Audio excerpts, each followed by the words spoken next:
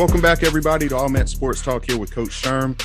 Taking the last month off, got to travel up to upstate New York and see my brother Sean and my brother Chris. One lives in Buffalo, one in Rochester. Just spending some time with the family. Over at Chapelgate, we're in our third week now. Actually, by the time you hear this, wrapping up our third week of camp. Did an elementary school camp, a middle school camp, and now this week finished up with a high school camp. All three of those have been really great. All the kids at all levels have really enjoyed it, so it's been a lot of fun. So now back to work, I guess, doing the podcast, which I have missed and appreciated a lot of people reaching out, asking when the next episode is coming out. So let's jump right into it. Really, really excited about my guest today.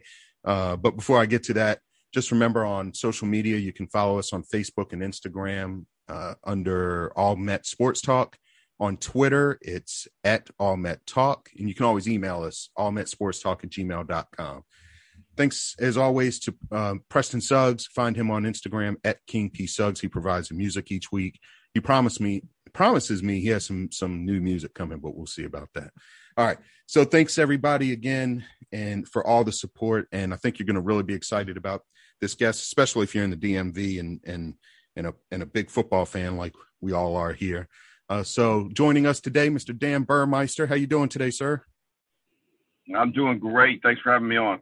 Thank you for joining us. Now, we talked for about 10 minutes before we hit record, and it's just insane how many different people we kind of know from different things. Basically, though, from your growing up and going to Oakton High School in Northern Virginia. But before we get to your high school career, which was a great one, so you were born in Fayetteville, North Carolina. You're an Army brat? Army brat, born in Fayetteville, moved to actually Alexandria when I was little, and then we moved out to Oakton right before my brother went to high school. Okay, great. And so what was it like growing up in Northern Virginia? I mean, I lived there as a young guy, and actually a good friend of mine, Brian Welsh, who played football at Virginia Tech, he went to the same high school as you, Oakton, and we started talking about all that Hall of Fame has got to be pretty big at Oakton High School. but what was it like growing up there in Northern Virginia and going to Oakton? It was fantastic. You know, Northern Virginia grew a lot with the times we were there. I think it doubled in size in 10 years. But for a kid growing up, I grew up in the Vienna Youth organization and just spending all day, during the weekend, hanging out at the local football field, seeing everyone. It was just a great way to grow up, and I couldn't be happier with where I grew up and when I grew up, because it was just a great time to be there. Yeah, absolutely. And so you're there, finishing high school there in the late 80s, and we're going to talk football because I mean you've got a lot of football in your background. But one thing that I found really cool was in 1981, you set the Northern Virginia 200-meter dash record that stood for nearly 30 years. So do you remember what your time was? I ran so this is a hand time. So everyone gets in a big huff over hand versus electronic. And I ran what I thought was a strict hand time at 21:34. Uh-huh. And people to turn that to electronic wanted to add anywhere from 0.23 to 0.27 seconds. But I actually ran it in the semifinals of a regional meet. And the only reason I ran it in the semifinals was my brother, who held my blocks for me and was one of my coaches, told me I would never, ever get another afternoon as beautiful as it was. It was in South Lakes High School, beautiful high school in Reston. It was brand new, had a fantastic track, and we had about a 78-degree day with no wind, and wow. I was rested. And he said, if you're ever going to break this thing, break it now, because you never know what's going to happen. And what's happened in the years since is that all the great sprinters from Northern Virginia, they've gotten the chance to break it, and they've had rain, they've had wind, they've had everything that could go against them. So I always thank my brother for that advice, because he nailed it. I ran it in the semifinal, and I didn't even match it the next day in the finals. Wow. Did you win the state title that year in the 200? Here's the biggest shame of my athletic career. I was twice state runner-up in the 200-meter in Virginia, and I twice had the lead going with about 80 yards left, and twice I relinquished it. So I came in second my junior and senior year in the 200 in the state of Virginia. Wow, that's That's amazing. But and it's crazy to think that you ran it then, right? I mean, that's really cool though. That's great that you actually remember so much of that day, especially being able to spend that with your brother. Yeah, I don't credit my brother for a lot of smart stuff, but I credit him for the hey, go ahead and lay it down right now. Don't worry about the finals. Don't worry about tomorrow. This might be your only chance to put down, because our whole thing back then is we all wanted to make track and field news. Remember, track and field news used to put out the top 10 in the country. Yeah. And he was like, if you want to get on the top 10, you'll do it right now. So I ended up being in the top 10, but not winning my own state. Wow. Now, was the guy who beat you, did he make the top 10? The guy that beat me is the two guys beat me. The guy who beat me in my junior year started running track 3 weeks before the state championship and never ran track afterwards. Are you kidding? He got the story went that he got arrested and put in juvie and never ran again. And he ran me down. I don't even think the guy knew how to use starting blocks. He was on. And then my senior year, a guy named Brian Banks, who's fairly well known in the Northern Virginia area. He went to Garfield, and I think he went to George Mason to run track. He ran me down from about 15 yards behind.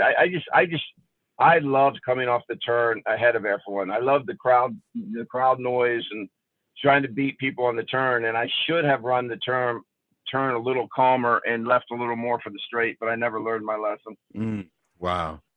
And so Noah Lyles broke your record, you said, about just almost 30 years later, like 29 in like 2010. Yeah, right? Noah broke it by over a second. I mean, it was, I think when I got word of what he ran, I was like, you guys are joking, right? And they're like, nah, he's probably going to be the number one guy in the world here in the next few years. But I think Noah, I'll have to look it up, but I think he ran a 20.3 in high school. Good gracious. It was ridiculous. And by the way, Josephus, who's Noah's brother, broke it the same day. So they both broke it in the same race. And It wasn't close. I mean, it was a formality. I would have needed a hurricane and someone to step on the track in their way to beat those two. Man, that's incredible. So all this track talk, but your sport where you really excelled at was actually football. So what positions did you play growing up? Were you locked in, or did you play a bunch of different ones? I was not a big hitter. I didn't like the physicality of football. I played a little running back when I was young in Pop Warner, and then I was moved to wing, so sort of a receiver, running back hybrid, and I played that through high school, and then I always played free safety. So free safety was my most natural position, and I played that ever since I was small. Wow. Cool. Okay. So your senior year, you're actually named an All-American, parade All-American, your senior year there at Oakton. We talked about some of the names. Who are some of the names that went to Oakton that you can rattle off? That, I mean, because it's like a who's who of incredible football players from there. Well, I think it all starts with Eugene Chung. I mean, you have a guy who's drafted, the first Asian American to be drafted in the first round of the NFL draft, an amazing athlete who was coming into his own when he got to Oakton, but wasn't a full player until Virginia Tech developed him for a few years. But first team All-American in college, drafted in the first round, ended up being an NFL coach, just an incredible person. So Eugene would probably be at the top of that chart. But then we had a guy named Mike Evanoff who played at Wyoming and then Eastern Kentucky. Kurt Beathard, Bobby Beathard's son, was our quarterback. He played at Towson. He's all-time leading passer at Towson. My brother played running back at Maryland. I'm trying to think who else on that team. Arn Kritzky ended up being an Olympic weightlifter. John Lugville, our defensive end, ended up being the number one kayaker in the world. Who is good friends with my dad, by the way. So I can't wait for my dad to hear this podcast and go, what? So that's going to be cool. Yeah, I told you the story earlier. I started as a freshman, and they started me at cornerback, and I was afraid of Lugville, so I didn't talk to him because he seemed like a man, and I was still a little kid. Yeah. And he actually, first game I ever played with him, he actually held a guy up and said, "Will you hit someone?" So the guy came running around the end, and he actually held the guy up and turned him towards me to see if I would hit anyone. But I was a boy among men with those guys. We had a guy the year before named Thor Kritzky, and that's Arn Kritzky's big brother, and he played football at Virginia Tech. When he was in college, he broke the world record for squatting. At 220 pounds, he squatted 880. Good gracious. So I got pictures of these guys, and my friends in California don't believe me. They think I'm making it up. And I show them pictures of these guys, and they're like, how did you guys ever lose? But, you know, all roads go through Hampton and Chesapeake. So we're not winning state titles at Oakton. But we won a lot of games, that's for sure. Yeah. And what's interesting is that Virginia Tech seems to recruit heavily out of Oakton, but also out of those Hampton Roads schools. So Virginia Tech. They got, you know, I forgot one. Now that you said Virginia Tech, Cody Grimm went to Virginia Tech. Cody Grimm played for Tampa Bay, and Cody's now the defensive back coach at Tampa Bay. So you got on Virginia Tech's staff right now, Jack Tyler is the all-time leading tackler at Virginia Tech. He's an Oakton guy. And the amazing story about it is that Cody and Jack were walk-ons at Virginia Tech who ended up both being 3-year starters. I did not remember that. I didn't remember them being walk-ons.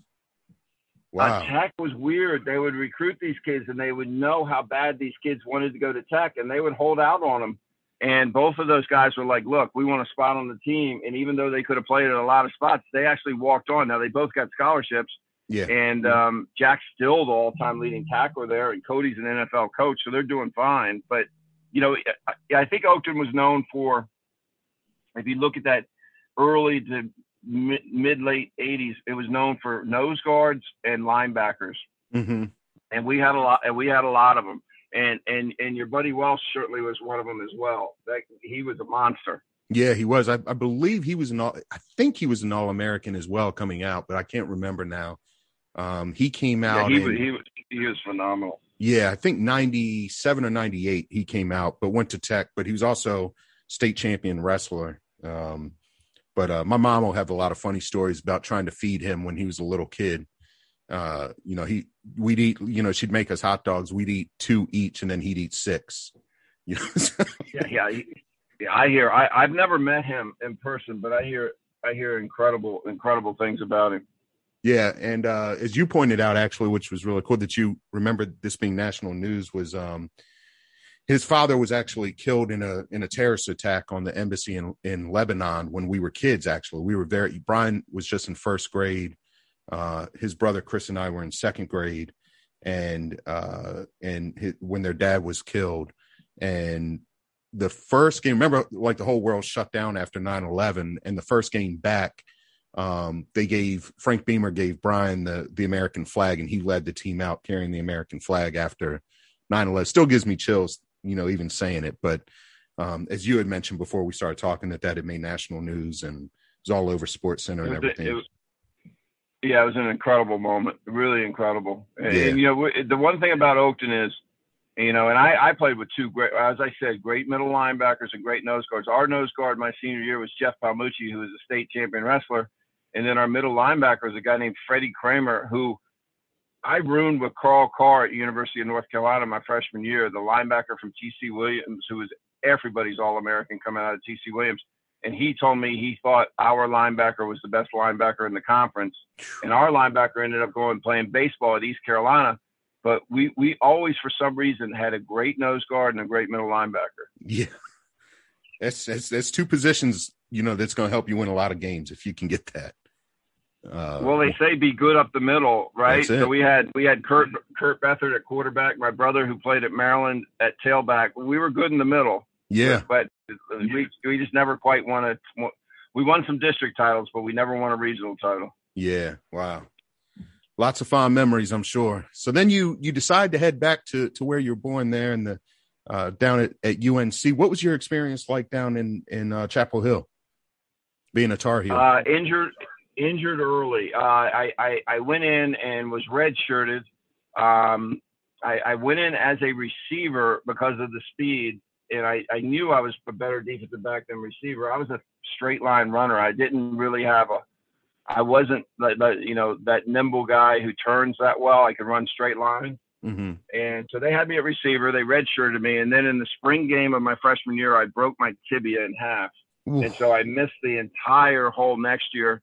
I came back and I ended up playing special teams for a couple of years while I was working my way back into the lineup. I was blessed to win the Piccolo Award for Comeback Player of the Year in the conference. And then my senior year, I started at free safety. But it was a long journey. Those were the days where they just cast you up from hip to the end of your foot and say, see you in a year. It wasn't like it is today.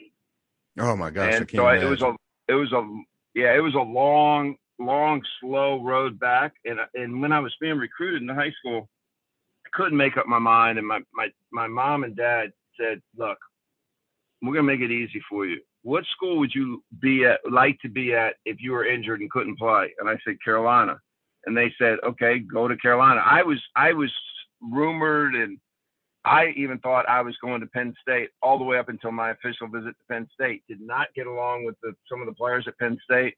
Went home, told my mom and dad, I'm not sure. And they're like, where would you be happy if you never played football? And I said, North Carolina. And that's how I ended up going to North Carolina. See, I'm glad your parents said that. I'm going to tell you a story in a second about that. But where else were you being recruited to? So Penn State, UNC, who else were you holding offers from? I could tell you who I visited. So the visits were Wake Forest, Virginia Tech, Stanford, UCLA, Penn State, and North Carolina. Wow. Woo.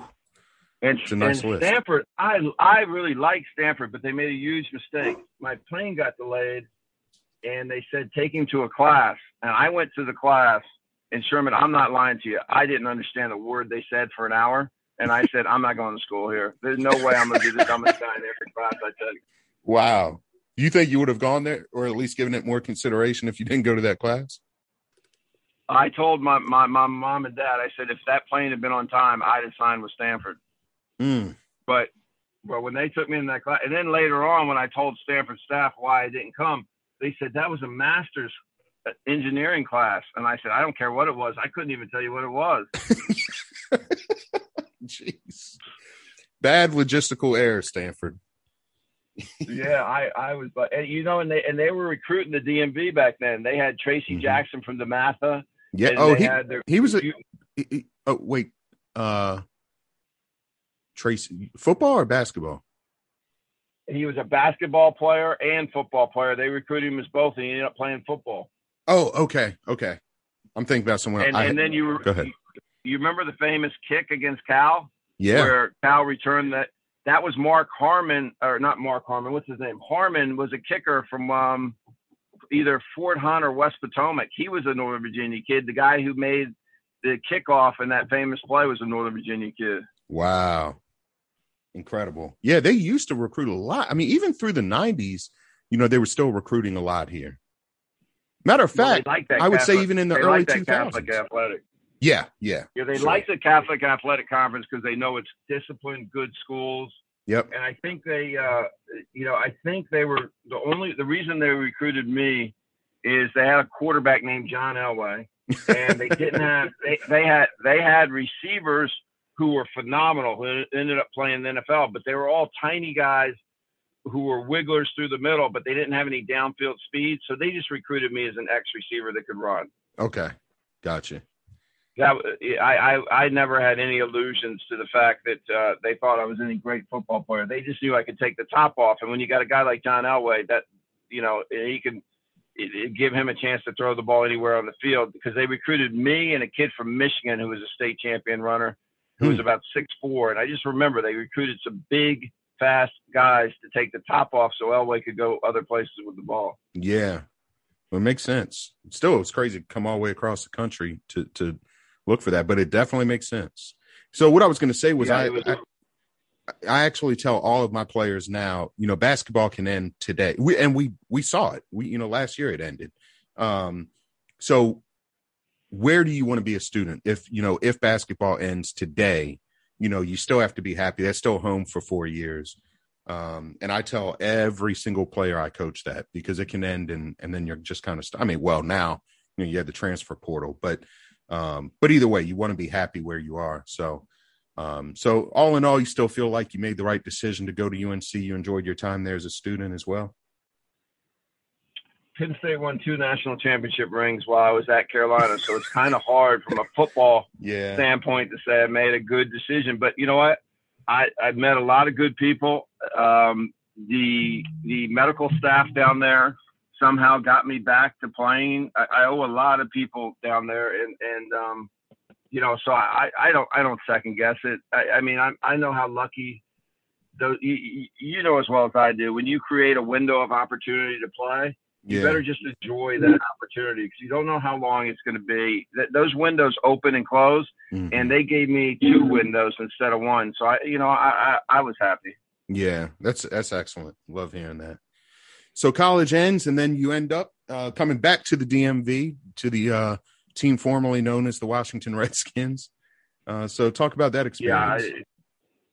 Yeah, I was not invited to the combine, and I thought I would be, and I kind of had a chip on my shoulder, and I ended up being a late invitee to the combine, which means they had a mini combine after the combine where they brought about 10 guys in that some teams wanted to see, and I ran well. But I just couldn't get over the hurdle of a lot of teams thinking I was too small to be a linebacker and too stiff to be a defensive back, and so I was trying to figure out, is this thing going to work or not? And I just, I knew that Bobby Beathard would give me a shot one way or another, because I had grown up, in his household. I had grown up friends with his kids, and they had been on my high school team. And so I knew one way or another the Redskins would give me a shot. So I was offered free agent contracts with the Raiders, with the Bears, and with the Redskins. And I decided, my dad told me, once again, gave me good advice, said, go with the familiar.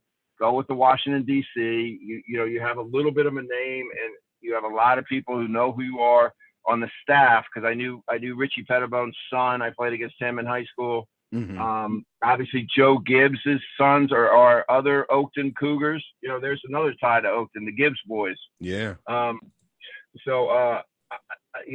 was I decided to go with the Redskins. I didn't sign for very much, was cut fairly quickly in training camp.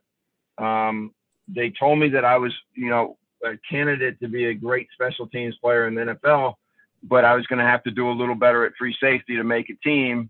And I was about to, when the strike hit, I was about to sign a practice squad contract with the Falcons. And then when the strike hit, once again, my dad said, hey, go with the Redskins. There might be some money in it at the end of the year, because they're going to the playoffs. The Falcons aren't.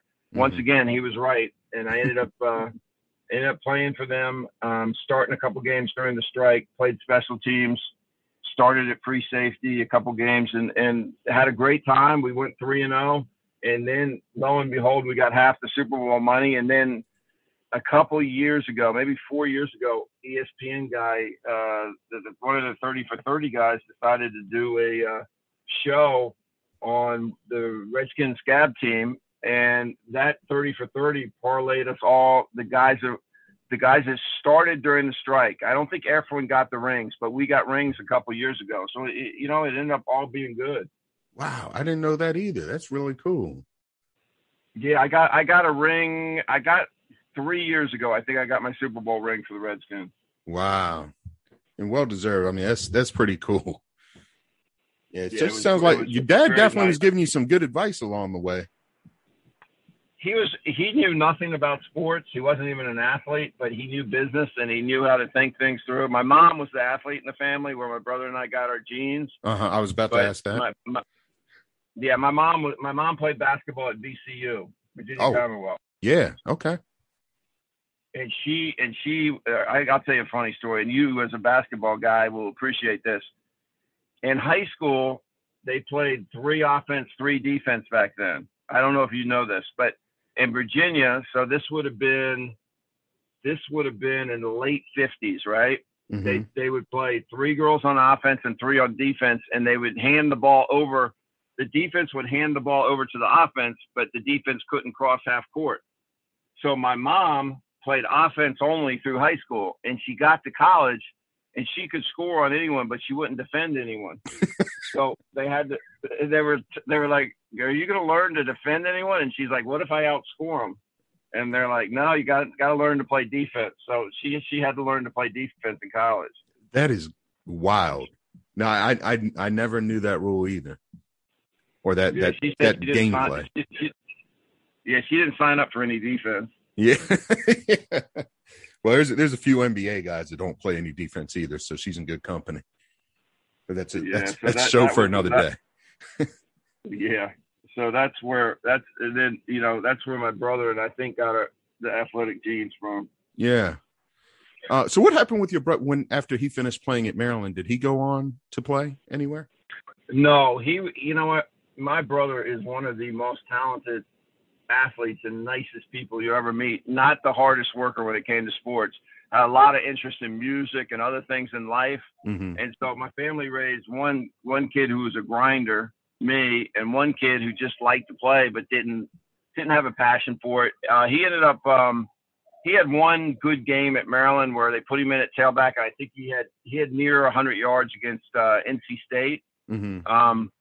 But he was he was just a big, talented kid that could run. I think in high school he weighed about 215. Oh, good gracious! Back then huge. we ran 100 yards.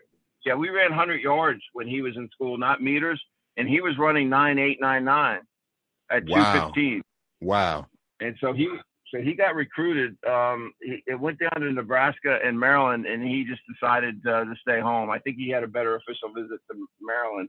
Yeah. But then he ended up being a Capitol Hill police officer. And now he retired from there and done a lot of different odds and ends type sales jobs and stuff. But yeah, so he's done well. Let's just say I was explaining to him walking to the line of scrimmage a lot of the plays because he didn't pay attention. Oh, yeah. Okay. I get it.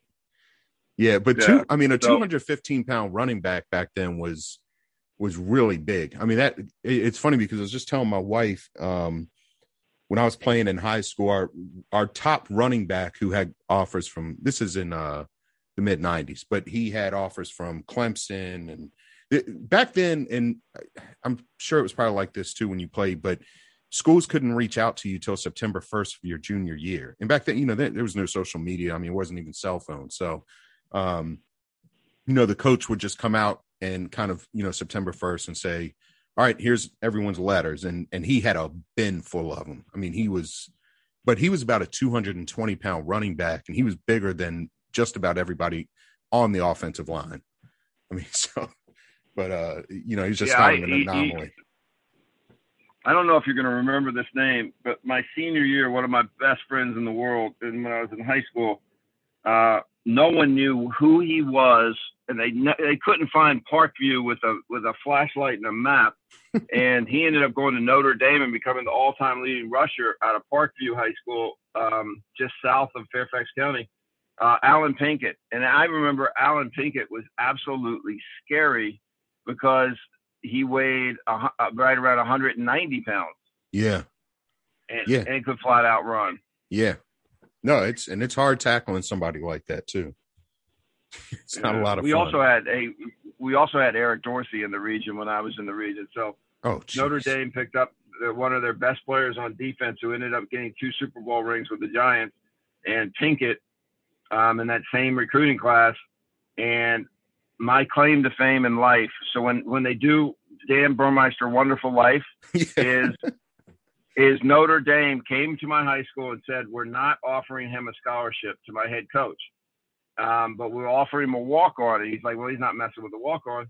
And they said, is there anyone we should be recruiting? And my high school coach called me out of class and said, hey, is there anyone Notre Dame should be recruiting? And I said, well, are they recruiting Dorsey? And he said, yes. And I said, are they recruiting Pinkett? So he went and told the coach, and the coach said, who's Pinkett? Pinkett ended up being the all-time leading rusher at Notre Dame. So that's my big claim to fame. I opened the door for him to go to Notre Dame. Man, that is an incredible story. That's crazy. Yeah, my coach used to try to help kids from any school he could. He was a good guy. Yeah, that's all. I love hearing that too. Yeah, there's kids who I've, coached and I no longer coach it, maybe at a different school. And I try to do the same, anywhere I can. I mean, I don't have Notre Dame connections, but it's all, that's what you should do as a coach. That's really cool. Good stuff. Yeah. Well, just remember, they told me I wasn't good enough to play there. Yeah. Well, I was going to ask, would you have done a walk-on? Alan and I visited Penn State together, and Carl Carr was at TC Williams, Eric Dorsey was at McLean, Alan was at Parkview, and I was at Oakton, and we were all supposed to go to Penn State. We went on a visit, and none of us liked it. And the next morning, we're sitting at the table at breakfast at the Nittany Lion Inn. I'll never forget this. And Dorsey starts talking to Pinkett, and I'm like, uh-oh, they're going somewhere else. Yeah. And I said to Carr, I said, where are we going? He said, North Carolina. And then a week later, I said, Alan, where are you guys going? He said, Notre Dame. So all four of us were scheduled to go to Penn State, and two of us, and so we all missed the national championships. Carl went to Carolina with me, and Eric went to Notre Dame with Alan. Wow! And all four of you were at different schools. Yeah, we all four. Alan and I ran track against each other. Believe it or not, Carl Carr was a middle linebacker from TC Williams, and he made the 100-meter finals in Northern Virginia. Wow, as a middle linebacker. And I'm sorry, and that's who your roommate was, right? You said that was your roommate in college. I roomed with him my freshman year. Okay. And what a great guy! He ended up playing as a true freshman. So, here I am redshirted, and he's actually getting in games early. And this isn't North Carolina of like the the 90s and 2000s. This is North Carolina ranked number 2 in the country going into the season. Yeah. Wow. This is right after Lawrence Taylor and during Michael Jordan's time there. Right. Now, did you know MJ when you were there? My famous story about MJ is the day he announced he was going to college, a guy named Harris Barton, who ended up starting for the San Francisco 49ers in 3 Super Bowls, and is going in the College Football Hall of Fame here in a few, I think, beginning next year.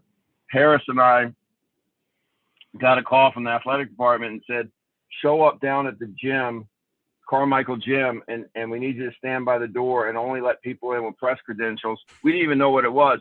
It was Michael Jordan saying that he was leaving college early. And when he walked in the door, he gave both of us 5 as he walked by. That's as close as I came to Michael Jordan. Wow. Yeah. He said, I appreciate you guys watching the door. That's my entire conversation. Wow. Hey, that's a lot more than a lot of people have had with him, but pretty cool though. Yeah. You were there. Yeah. I mean, that was like the height of football and basketball. Well, I mean, basketball is always good. Well, not always, but generally good. So, all right. So after the Redskins, you end up going to the Arena League. You're the number 2 overall pick. And what was your experience like there in the Arena Football League? Fantastic. Greatest time of my life. I could go to bed at night and not worried about being cut in the morning. Yeah. Yeah. I'm sure that I knew I was going to play. I knew I was going to, the first year we had an ESPN contract, so we were well paid. They paid and I'm sorry, which team were you with? I was with the Pittsburgh Gladiators. We played in what they call Igloo, which is the old Pittsburgh Civic Center where the Pittsburgh Penguins play. Yeah. And it was the coolest few months of my life. I just loved every minute of it. We had an ESPN. There was an ESPN Friday night game of the week, and that was enough to get us good pay. So we made about half as much as we would as rookies in the NFL playing Arena. And then the next year they moved Arena to Europe, and for some reason I didn't want to go, and I didn't go to that. And then the following year I played for Washington. The Washington actually had a team, and there was more people at a pool party than came to our games. But we played at the Patriot Center at George Mason, and we weren't real good, but I had a really good year that year. I was second in the league in interceptions, and I just remember I was out of shape. I decided to play at the last second, and it was the greatest year. And what it taught me was you don't have to be in the greatest shape of your life. You have to have the right perspective. And I just remember thinking the game through better than I did the first year I played. So in my 2 years in Arena, I had 8 interceptions, but I had 6 of them in my second year, and I was actually not in very good shape my second year. So it just taught me that mind means more than body sometimes. Yeah, it's a good lesson. And I cut you off. I'm sorry. So you said that with the ESPN contract, and then did you say something about your apartment being paid for? they paid for our living, so we would have 3 guys per apartment, 2-bedroom apartment. They would give us a food stipend, and I believe I'm trying to think, I can't remember exactly, but there was about 14 games, maybe 12 games, and we were making between $3,500 and $4,500 a game. Which back then, I mean, we were as happy as we could be. Yeah. You have everything else paid for too. Yeah, we were like, we couldn't have been happier. We were running through walls for those guys. Yeah. What were the fans like in Pittsburgh? Did they enjoy it more up there? Were they more supportive than Washington? Pittsburgh way more than Washington. The top cities in the country, Chicago, Dallas, there's some other good arena cities, but arenas tried to make it in so many different. They tried to go the minor league route where they're looking for areas that don't have premier football. Mm-hmm. They're looking for areas that don't have NFL teams. They've done it every way they could possibly do it. But Chicago was always one of their. We sold out every time we played in Chicago. So Joe Louis Arena, about 17,000. Wow, that's pretty wild. That's a lot of people too. Okay. And it was a quarterback-driven league, and they have, when I played, they had Art Schlichter, who was famous for betting on games when he played for the Colts. They also didn't drug test, so we had every guy that was thrown out of the NFL for drugs. So we had a really talented league. Yeah. We were talented. So if you bet on games or did drugs, we let you in, and a lot of those guys could really play. Wow, that's fun. That's an interesting stat there. I like that. All right. So football ends, and now you're on the West Coast. So how'd you end up out west? I was living in Richmond, and I'm in the printing business, and I had a job offer in San Diego, and I said to my wife, we lived on the East Coast, and we love the district. She's from Annapolis, me from Oakton, and we said we probably lived half our lives. You want to give this thing a shot? And she came out and just fell in love with San Diego. Mm-hmm. San Diego is really, really a cool place. It's not like LA. It's not like San Francisco, which are great areas, but it's just a lot more laid back. And we've been out here 21 years now and don't regret it. We regret all the money we spent living out here. We regret that part of it, but we don't regret anything else because it's been really good to us. Oh, that's great. That's really cool.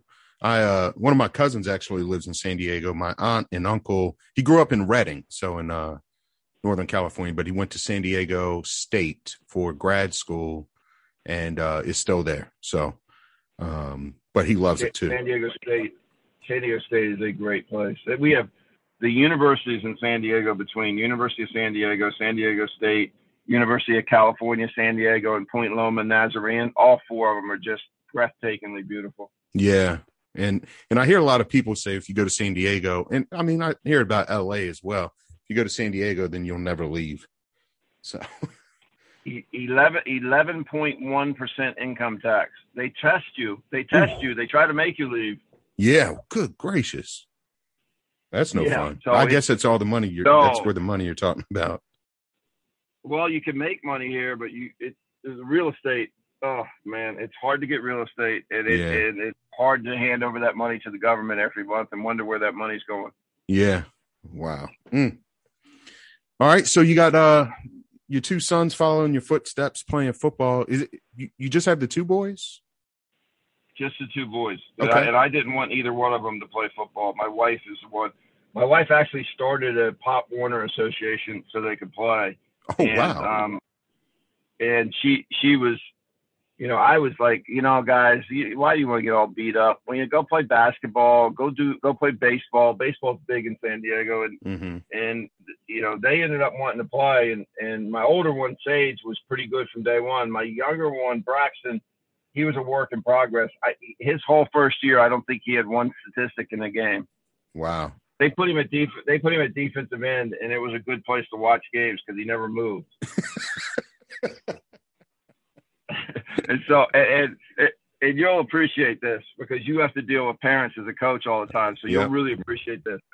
I'm walking around the stands going, hey, my kid's going to be a great quarterback. And they're like, well, right now he's a bad defensive end. And I'm like, I don't think the coach knows, but he's a quarterback.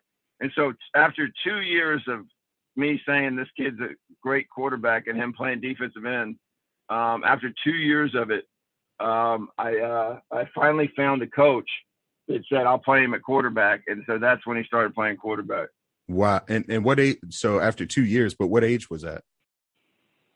I think he started playing football when he was 8, and he didn't really do anything until he was 10. Yeah. And then he started playing quarterback and started. You know what it's like. Yeah. When kids are young, until they fall in love with something, they don't put the work into it. And when he fell in love with it, then the work started. So how did you know he's going to be such a good quarterback? He always, as a kid, had this depth perception. His older brother has it too.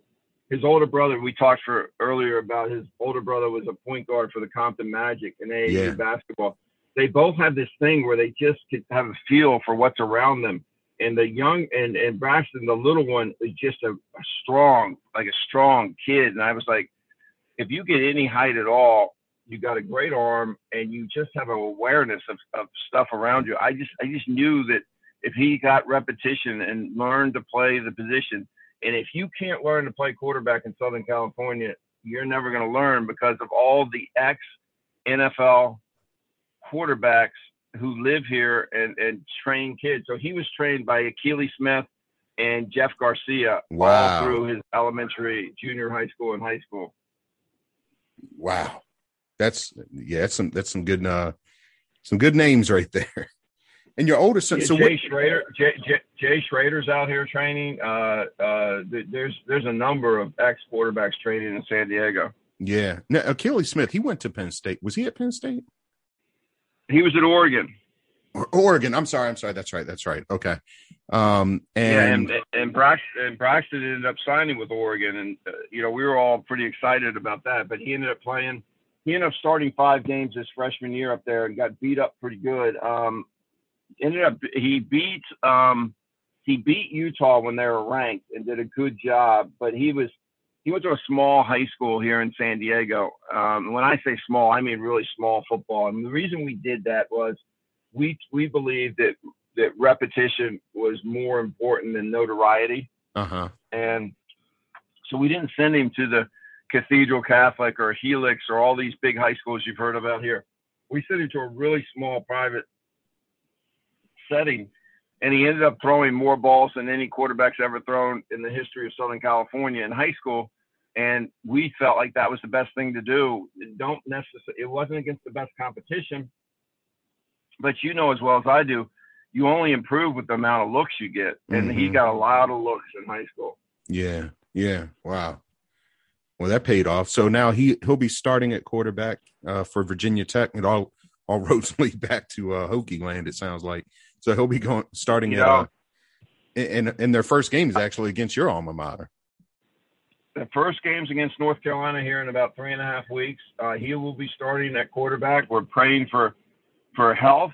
We've been around football for so long, and I've been through those nervous days in the stadium with my wife, and so we've actually had a family meeting and said, we're just gonna, we're gonna pray for health, and we're gonna be happy, and we're gonna tailgate, and we're gonna watch games, and we're not gonna worry about outcomes, and whatever happens, because when your kid plays quarterback, it could be some long days. Oh yeah, I'm sure.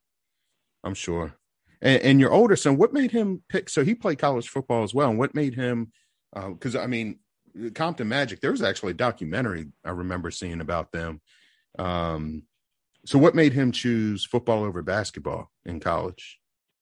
Well, he was offered a walk-on at Creighton, and he was offered. It was offered a few schools, Chico State, a few schools out on the West Coast, and he was looking. He wanted to play both, and we kept on trying to dissuade him and tell him that no one really plays both. You've got to be, the last guy, I can count on my hand how many have done. Ronald Curry at North Carolina, DC guy. Hey, here's one for you. Joe Howard. Joe Howard played point guard and receiver at Notre Dame in the 70s. Oh, wow. Okay. Julius Peppers, Joe another Howard's UNC guy. Yeah, Julius Peppers. Joe Howard's, matter of fact, the best athlete I ever saw in the D.C. area. Wow. Ended up playing for the Buffalo Bills, I believe, but he played both. But we tried to tell him it's going to be hard to play both. But the school that offered him a spot to play both was Idaho State, and they play in the Big Sky. Mm-hmm. And that was a tough transition to go from San Diego to Idaho. I can't imagine. But he wanted to do it, and so after a year there, he won the punt returning job as a freshman in the Big Sky, which we were really excited about that. We thought that was a major accomplishment. But after spending a year there, he ended up transferring up to Humboldt State, and then Humboldt, he played slot back and returned punts and kicks, and they ended up going to the Final 8 in Division II. So he had a great experience with that. Yeah. Wow. Oh, that's good stuff. And you had mentioned something earlier, so I think I know why, but why didn't you want your boys to play football? If they were going to play, I wanted them to start a little later. I didn't want the wear and tear. I wanted them to do other things. I just didn't think. I started when I was really young, and I didn't like it, and I learned to like it as I got older. But I didn't want them to go through that whole Pop Warner experience where you feel like every game's the Super Bowl, and I just wanted to have a good time. Just go do something outside. Just and I was a wannabe basketball player, and I was like, well, if I raise these two to play basketball first, they'll be fine. They're athletic enough. And, Sage ended up playing both, and Braxton played basketball his freshman year. And then, you know what it's like now, but if you start to become elite as a quarterback, you start to go to Elite 11 camp, you go to the Nike camps, it becomes a year-round thing. Yeah. And so he quit basketball. And I always told him, don't quit basketball. But recruiting became, you talked about when we were growing up, you didn't know who was going to recruit you till your junior year. Well, now your freshman year. Right. And sometimes before that. He got offered as a freshman by Florida. Oh, my gosh. And so, that's a funny story. I know we're running long on time, but I have as long as you have. So it's on you. Okay. I'm on your clock. My wife, Jeff Garcia tells my wife, take him to Florida. The coaches need to see him at Florida. And my wife is very competitive, but in this setting, she was very laid back because she's like, look, you're a little kid. You just finished your freshman year. I want you to go to this camp and I want you to enjoy yourself. But don't think, don't be looking for offers. You don't have to be MVP. Just have fun. Right. And so after the camp, the head coach brings Brax up to his office and he's like, where's your mom? And Brax is like, I have no idea. And he goes, well, here's a phone. Call her and tell her I need to talk to her. So, and it's Muschamp. Muschamp was a coach at Florida. Uh-huh. And so Brax gets on the speakerphone. He calls his mom. He's like, where are you? She goes, I don't know. I'm wandering around campus. And she starts going into this. It's a really nice place, Braxton. And he's like, hey, Mom, the coach wants to talk to you. And she says, did you mess up? Did you do something wrong? Do I need to apologize to someone? And he's like, no, he just wants to see you in the office. And so Muschamp speaks up and goes, yeah, we want to talk to you about Braxton. My wife goes, what could you possibly want to talk to me about? He's 14 years old. Right. And he goes, just come to my office. So half an hour goes by, still no wife in the office. Muschamp's like, where's your mom? And Brax is like, my mom's an airhead, so she could be lost anywhere. So they call her back and they said, tell us what signs you're looking at. And she was like outside the stadium somewhere and she couldn't figure out how to get to the office. So they send some poor graduate assistant in the rain to go find her. And he brings her up to the office. And Muschamp goes, we wanted to bring you here. Braxton had a really good camp, and we want to go ahead and make an official offer. And she goes, an official offer for what? To come back next year? And he goes, no, a scholarship. And she's like, what are you talking about? He's a little kid. And Braxton said, Mom, let's just get out of here. Hey, Coach, thank you very much. And got her out of the room. He's like, Mom, you can't question the coach when he offers me a scholarship. Yeah, that's hilarious. That's a fun story. Yeah, so Jeff Garcia had set it up that if he did well at all, they were going to offer him, right? Yeah. And we didn't know that. And so my wife was just totally caught off guard. Yeah, wow. That's pretty funny. He's a little kid. She's like, he's a little kid. What are you talking about? Yeah, 3 years from now. Yeah, that's pretty good. Yeah. That's a good one. Oh man, gotta love it. Yeah. So how did he end up picking Virginia Tech when he decided to leave Oregon? Were your roots, back in Virginia? Were any of that play in or? Well, earlier you said Oakton must have a heck of a Hall of Fame. I went back to Oakton's Hall of Fame induction. And by the way, we all go back for each other. We just don't go back when we're inducted. We go back when we all, Brian and I were inducted at the same time. My friend Brian? Yes. I didn't know that. So okay, cool. Yeah, he's I'm pretty sure he wasn't there, but I'm pretty sure he was on that list. And now we're trying to get Jack Tyler, and Cody's in. Cody Grimm went in as well, but we need to get Jack Tyler in. That's the next one we need to get in. But so I went back for that ceremony, and I went over to the Vienna Inn, which is basically where I grew up playing Vienna youth. Mm-hmm. And I'm standing in the Vienna Inn, and an old buddy of mine who played for Marshall comes up to me, and I haven't talked to this guy in literally 30 years. And he goes, first thing he says to me is not hello, not you want a beer, it's where's Braxton going to school? And I was like, I was like, I don't know. I was like, and I rattled off a couple schools, and he goes, Danny, let's call Virginia Tech right now. And I said, you know someone? He goes, I was Jack Tyler, who went to Oakton. And this is the way the guy talks. He goes, Jack Tyler, the guy that went to Oakton, he played for me. He'll do whatever I say. And I was like, all right, call him. So he calls Jack Tyler, and Jack's like, yeah, the kid from Oregon, does he want to come here? And he's like, yeah, his grandfather, my father, went to Virginia Tech. And so this guy, Blair Mason, tells Jack Tyler. Jack Tyler went to the coaches, and 2 weeks later, we were on official visit there. Wow. All about who you know. I never even would have thought of Virginia Tech. Right. And you know what?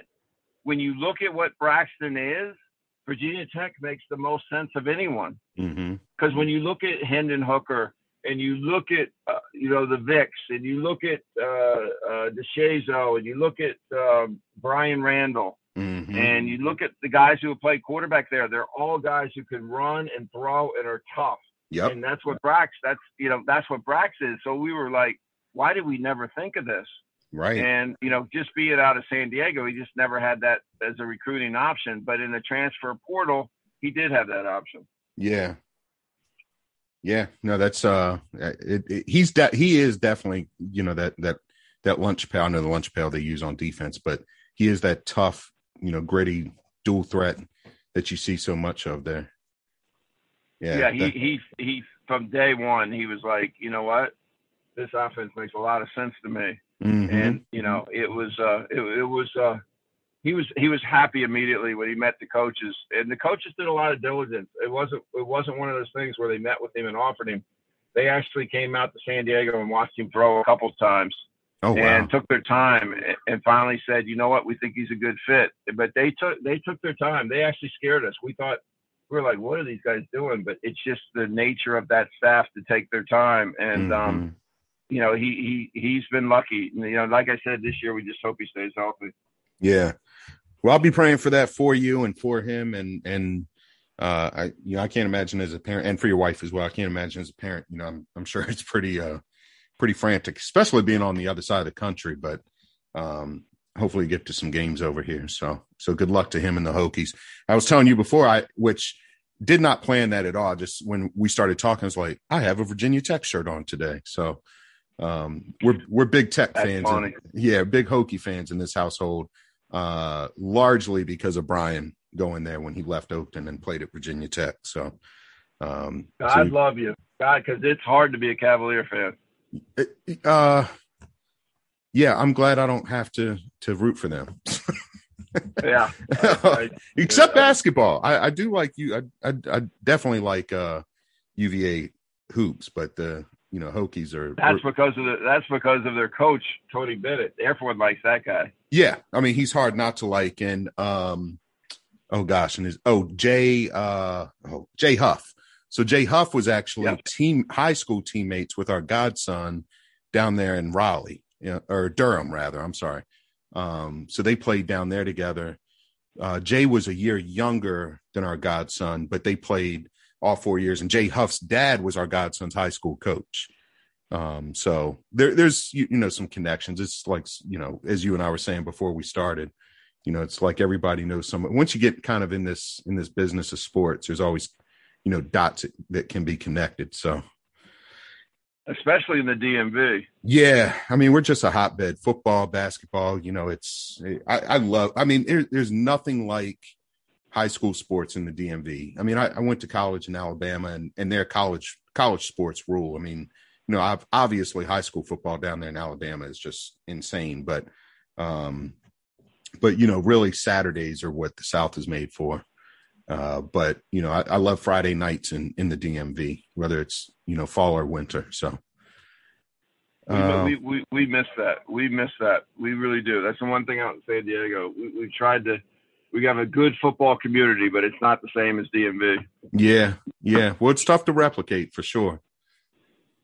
All right. So Dan, I just had 3 more questions here, and then I'm going to let you go. I really appreciate all this time. I know that we've run a little bit over of the estimated time I gave you, but I'm sure I'm going to start getting a lot of responses about this interview because this has been a lot of fun.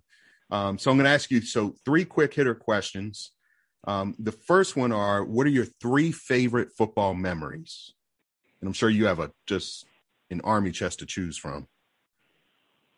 I think the number one would have been the final play during the strike against the Dallas Cowboys, where Danny White threw the ball short, hit the ground, game over. I actually, if I had gotten a quicker break on that ball, I would have, people would have actually known who I was, because I was playing free safety when we were playing the Cowboys, and those 3 minutes were the longest 3 minutes of my life. So I'll always remember that. The Cowboys had 17 starters. We had all strike players, and we beat them in Dallas. Yeah. And that's awesome. Go ahead. That's definitely number one. And number 2, I would have to say would be Sage. Just me remembering things. Sage's first punt return in college, where Idaho State was playing at Utah. And here's my 17-year-old son who graduated from high school early, back returning punts at 178 pounds against Utah.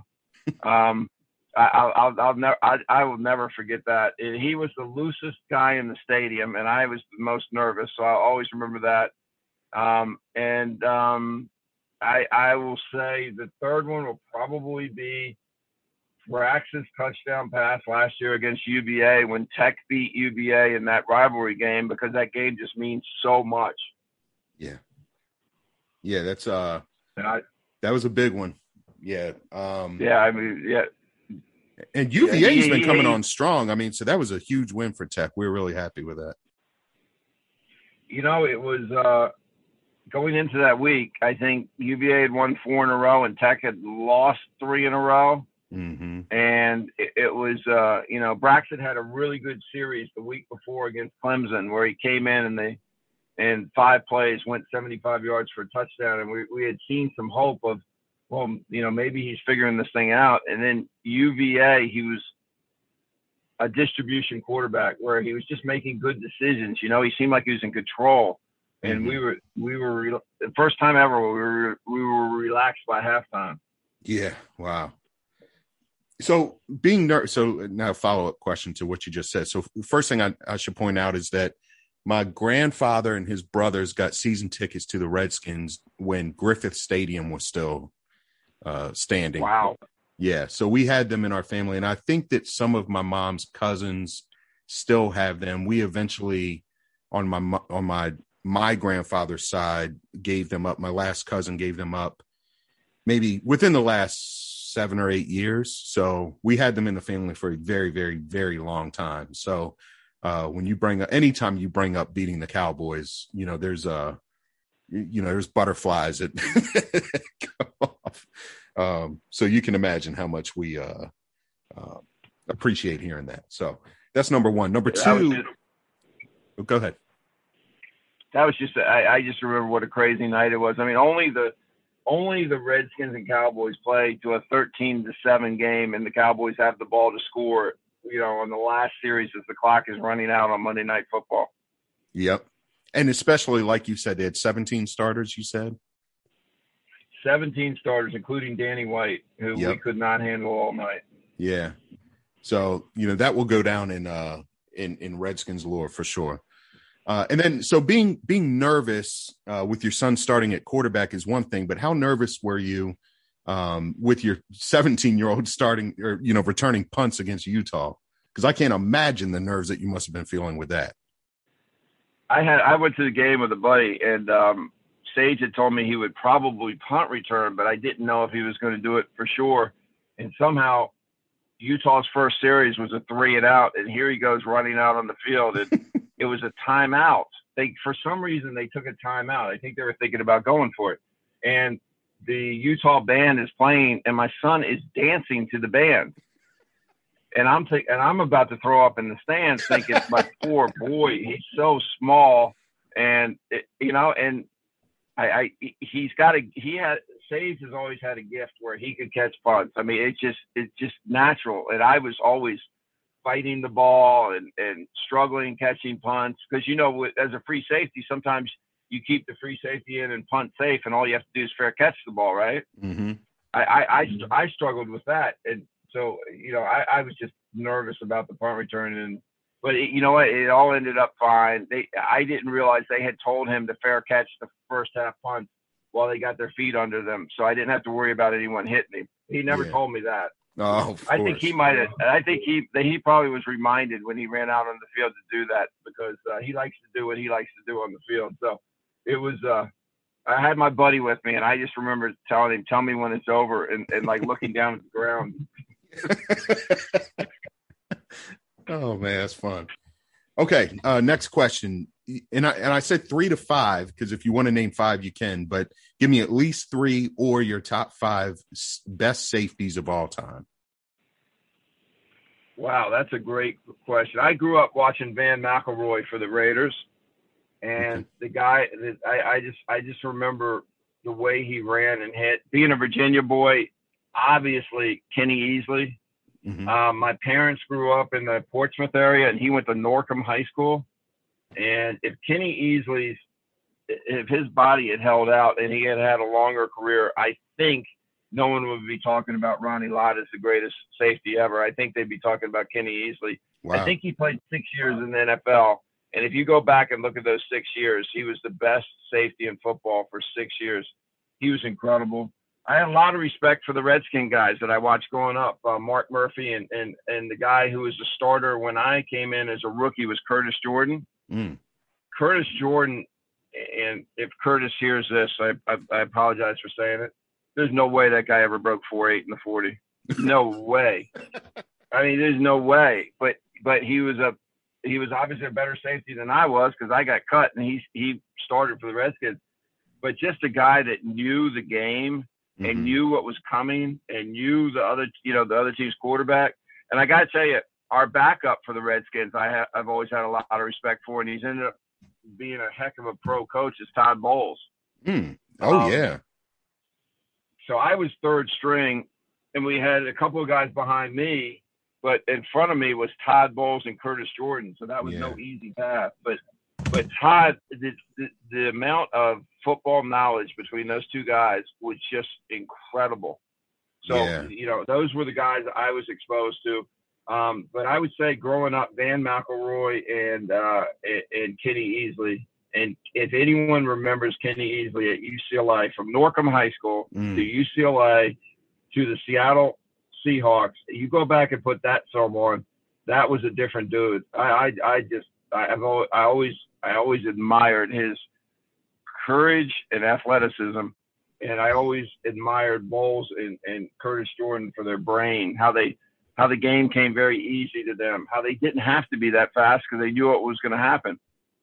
Yeah. Wow. So I would say those four guys off the top of my head. I could probably come up with more, but those four. Yeah.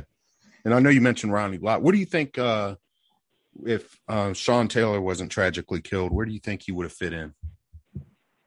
Sean Taylor, to me, reminded me a lot of Kenny Easley. Just vicious, just. I was always worried that Sean Taylor was going to have a short career because of his relentlessness and the way he played. But those guys, someone was asking me the other day I work. By the way, I work with a lot of quarterbacks in San Diego. Oh, okay. And a lot of different players to help them go to college. And everyone's like, well, how do you know when a kid's a D1 player? And there are certain people that the first time you see them, the first play you see them, it's like watching Hard Knocks last night. That kid Parsons for the Cowboys. Yeah, I watched the last one too. I had to stop the TV 5 times and run it back and say, is that guy really that much faster than everyone else on the field? Right. But when you watch Taylor, it was the same thing. Is everyone else slow? Is everyone else not figuring things out, or is he the fastest mentally and physically of anyone on the field? Yeah. And he was just better.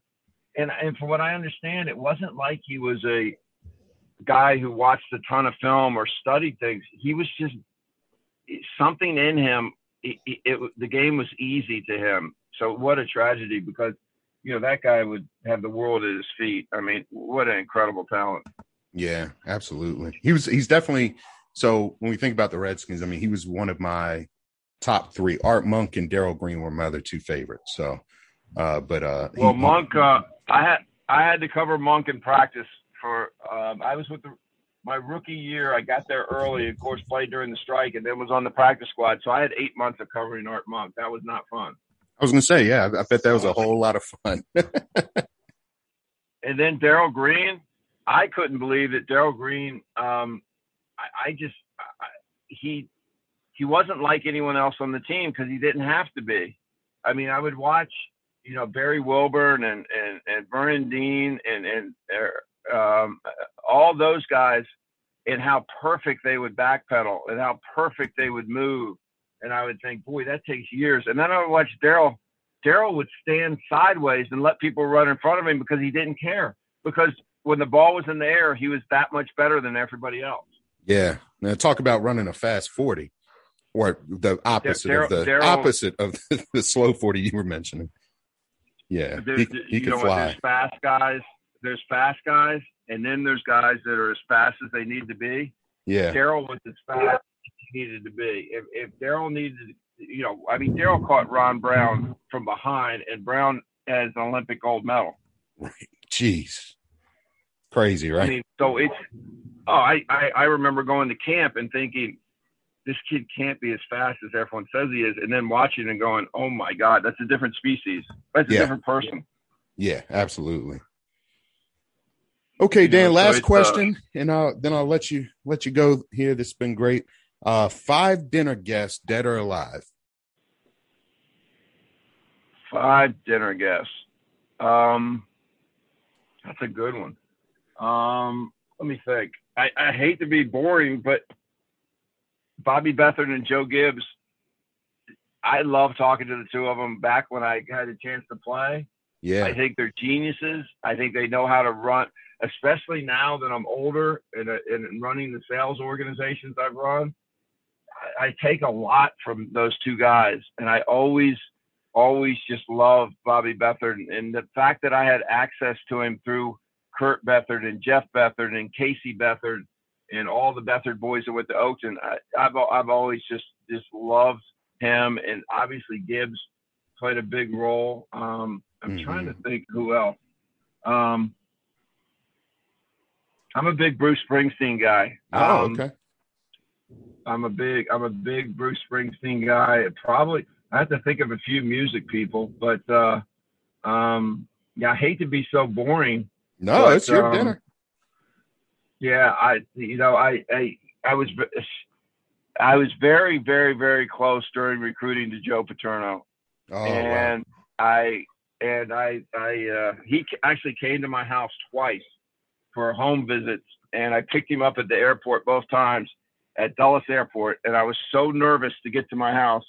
And he would always joke about, why don't you have somebody pick me up? My life is in your hands. And I just remember I fell in love with him. I was so disappointed that my trip to Penn State went badly because I wanted to play for him so bad. Yeah. But he's been gone for a number of years now, obviously.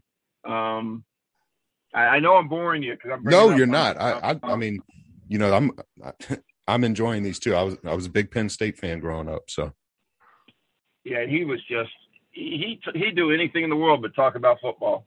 He would sit in the backyard with my father and talk to my mother. I don't think football ever came up. Wow.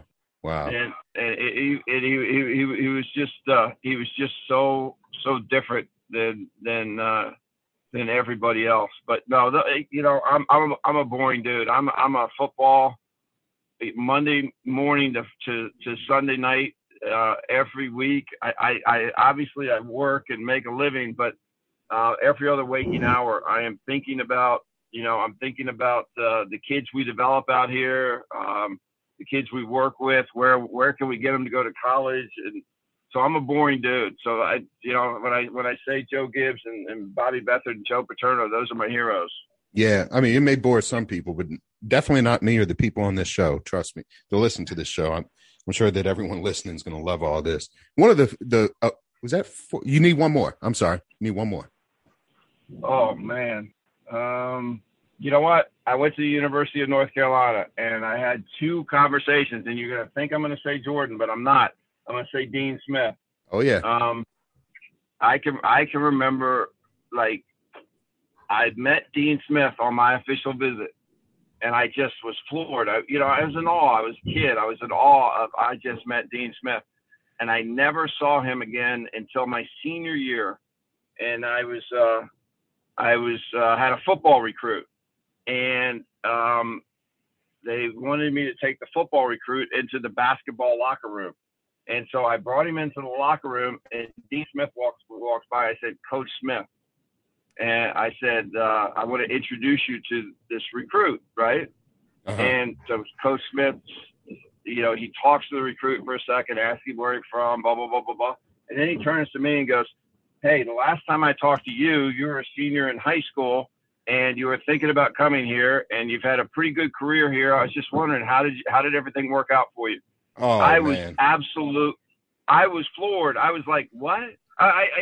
Because when I met him, I was thinking the guy has no idea who I am, right? Right. But that was one of those moments where I was like, this dude remembers who I am. How is this possible? Wow. That's really special. Yeah, Dean Smith. And my high school basketball coach actually told me a story that he had met him in Georgia in the early 70s at a camp. And he saw him 8 years later at another camp, and Dean walked up to him and said his name and said, I met you at such and such and so-and-so. Wow. That's incredible. And the shame of Dean Smith is, he had dementia right before he died. And I told my wife one time, I said, isn't it unbelievable that the guys that have the greatest minds, sometimes it's the first thing to go on them, You're right. That's a very valid point. And I think also it's what makes great coaches is the ability. I always tell everyone, coaching is, we have a mutual friend, Don, and he always says, anybody can get X's and O's off the internet, but if you can really have relationships and know how to work with people and connect with people, then that's really what makes really great coaches as well. So clearly, Coach Smith had. They talk about the handwritten letters he wrote to all during key events in life to all of the players that had played for him, whether they averaged 1 point a game or whether it was, Jeff Lebo, Steve Hale, Michael Jordan, group. It didn't matter who they were. He would write them notes at their weddings, at their kids' graduations. Can you imagine the time and effort he put into relationships? Yeah. Incredible. What a great legacy. No one does that today because everything's so quick, Yeah, absolutely. The the age of immediacy. Everything has to happen right now. Well, that's a great story. I went to North Carolina was Dean Smith. The guy has nothing to do with football, and is one of the reasons why I went to North Carolina. It's just crazy. Yeah, he sold the school well. He's a great ambassador. So incredible. Exactly. Incredible. Exactly. Well, this has been great. Thank you so much, Dan. Like I said, I think that this is the audience is going to really love hearing all of this. This has just been an incredible interview, and good luck to your son and to your family and everything you're doing. But thanks so much for spending time with me today, and looking forward to catching up. No, thank you for having me on. I mean, I love the DMV. I appreciate the time you spent with me. I appreciate the questions. I appreciate the fact you were interested at all. So thank you very much. And we're just going to pray for health and a great year for the Hokies. All right. Go Hokies. And everyone tune back in. Hope everyone has enjoyed their summer. College football getting ready to kick off here. Zachy Wheatley, let me chime this in, who was our very first guest and talking about Penn State. They just opened their camp last week. So I did speak to him. He's doing well.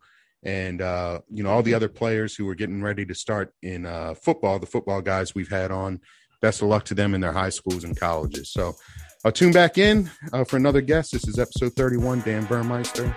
And thanks, everyone. We'll talk to you soon. Bye-bye.